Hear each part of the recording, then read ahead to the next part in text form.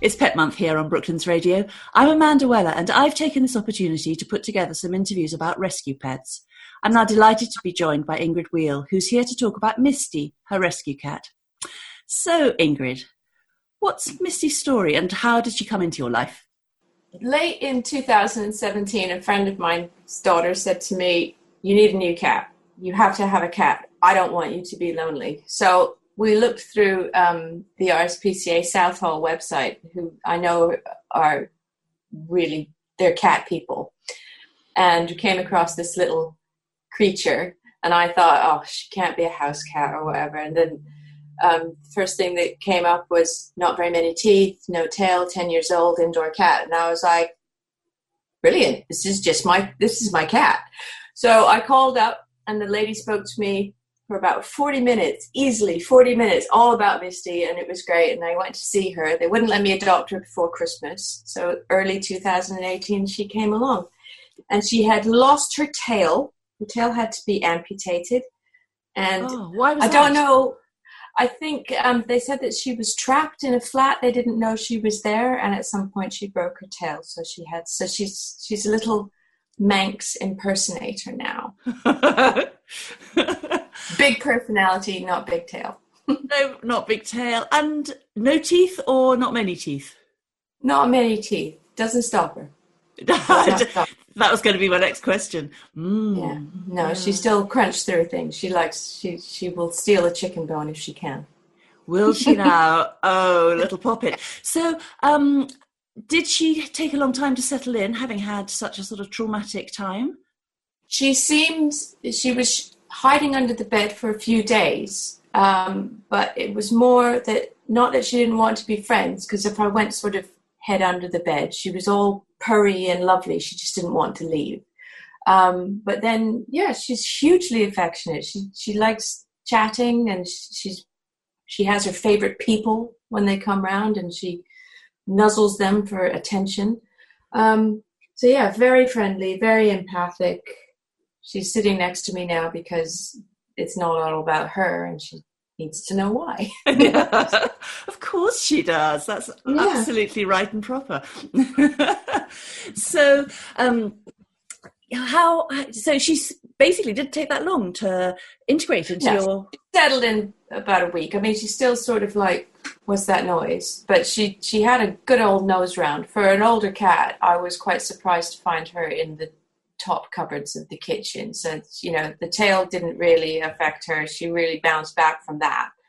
And yeah, I didn't expect her to climb all the places she did climb, but she knows where everything is now, so she doesn't really do that anymore. No, so she was just getting her bearings and being inquisitive. That's amazing, because you always sort of think cats need their tails for balance. I mean, certainly when mine are balancing on the side of the basin to, get water or whatever, the tail seems to be integral in how they're balancing. That's interesting. Yeah. She seemed to bounce. I mean, when I first had her, I think the tail had only been gone for about 6 months. So a couple of little wobbles and a couple of little jumps and so forth. But she's willful. I will give her that. She's willful, and she's absolutely balanced now. Yeah. She can do big jumps and stuff like that. It's quite cute when she's angry. When cats thump their tails when they're angry. But her stump just goes. It's like a little, I don't know, triple or something. A slight vibration, and that's it, isn't it? Oh, so you have to look out for the subtle signs as opposed to the swishing signs. Yeah. The big wide eyes feed me now.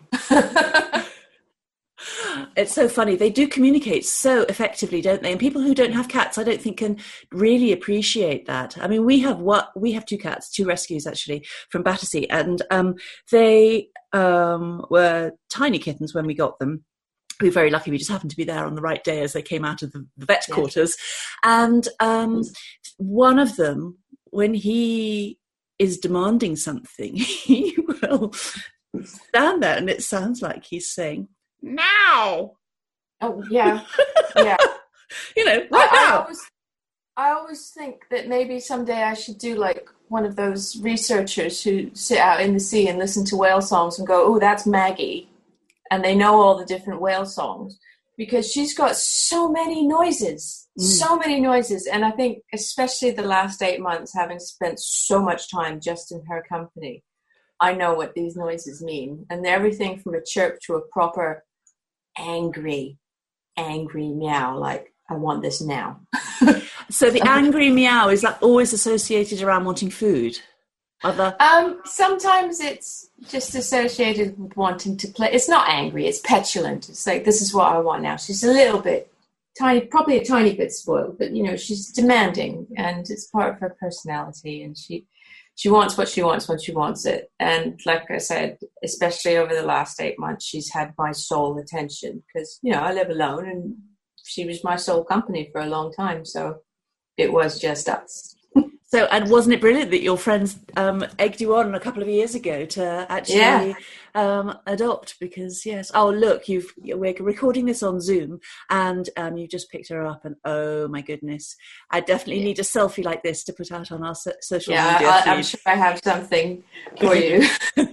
There's quite a few. So Ingrid, there's one other thing I wanted to talk to you about very briefly, and that is that Misty actually has her own Instagram profile, doesn't she? She does. I was following some other cats, people that I knew who had their own cats and so forth, and I just thought, I think she needs to have them. As a photographer, when I during lockdown, I took so many pictures of her little studies of her paws, and I had the time to wait for her to be good.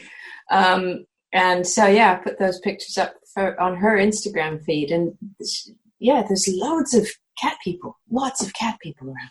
It's very interesting. It's nice. Yeah. It is fun.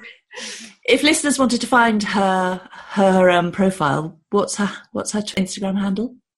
It's Ginger Rabbit Cat, because the lack of her tail means that from the neck down, she kind of looks like a rabbit. So the tail is about the length of a rabbit's. So I call her Ginger Rabbit Cat. Well, that's nice and easy to remember. Fantastic. Yeah. So does she go outside at all, or is she purely indoors now? She goes outside when I'm home, when the weather's nice, and I can have the window open. And she tends to just she likes to have the window open and just sort of sit there and sniff the air. But, every now and then she sort of stands up and you think, what the hell? What's going on? And there's another cat out there, and they seem to like her. She is very friendly with them, but she doesn't like being bundled or anything like that. She isn't interested in rough play. No. Beneath her. But yeah, I think she's a bit nosy, really. She just wants to see, she just wants to smell, she just wants to hear. But she likes being indoors, but she likes the air. That's just perfect, isn't it? So she has this sense of the wider world and the potential to get out there if she wants to, but she's very, very comfortable, thank you, at home. Yes.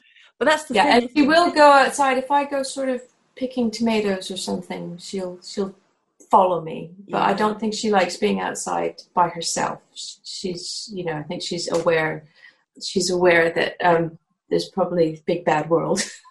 So. Yeah. And I love the fact, that they do, that they are so sort of companionable, that they will follow you into the garden and then back in again, because they just want to be with you, don't they? It's a shadow situation, really, isn't it? Yes. Yeah, I do. She's very pretty, I have to say, isn't she? She's got a lovely face.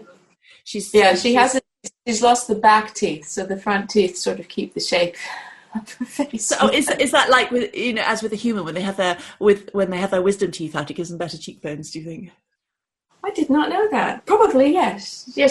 She's got excellent cheekbones. Superb. So this is a really thoroughly perfect combination, the two of you, isn't it? Yeah. It's been a really lovely pairing. Yes. Yeah, she's lovely. Very empathic. She can sense your mood. But cats can, though, can't they? Oh, my goodness. I mean, I remember, I'm not going to go into details, but there was one memorable time when I was deeply upset. And the cat that I had at that point, and he never did it before or since, sat on my feet the whole night. He didn't move a muscle. And it was just the most extraordinary thing. And it as I say, it was a one-off. But I put my back out this time last year, and I was on it. I was sort of in bed or perched on the sofa for about 2 days, solid, really not moving, and she did not leave me. She sat in the crook of my arm for that whole time. And if I cry at a sad movie, she's sort of, okay. So yeah, she's not. And when I come home, I came home very late last night after a long day, and she just wanted to sit next to me and get her cuddles, and then wanted food. That's what her priorities are: the companionship. Really, it's nice. That's a fabulous thing to hear, and a wonderful note to end on. Ingrid Veal, thank you so much for sharing Misty's story with me. To see a photo of Ingrid and Misty, search the hashtag Brooklands Radio Rescues on Twitter and Facebook. I'm Amanda Weller. Join me next time for more about rescue pets here on Brooklands Radio.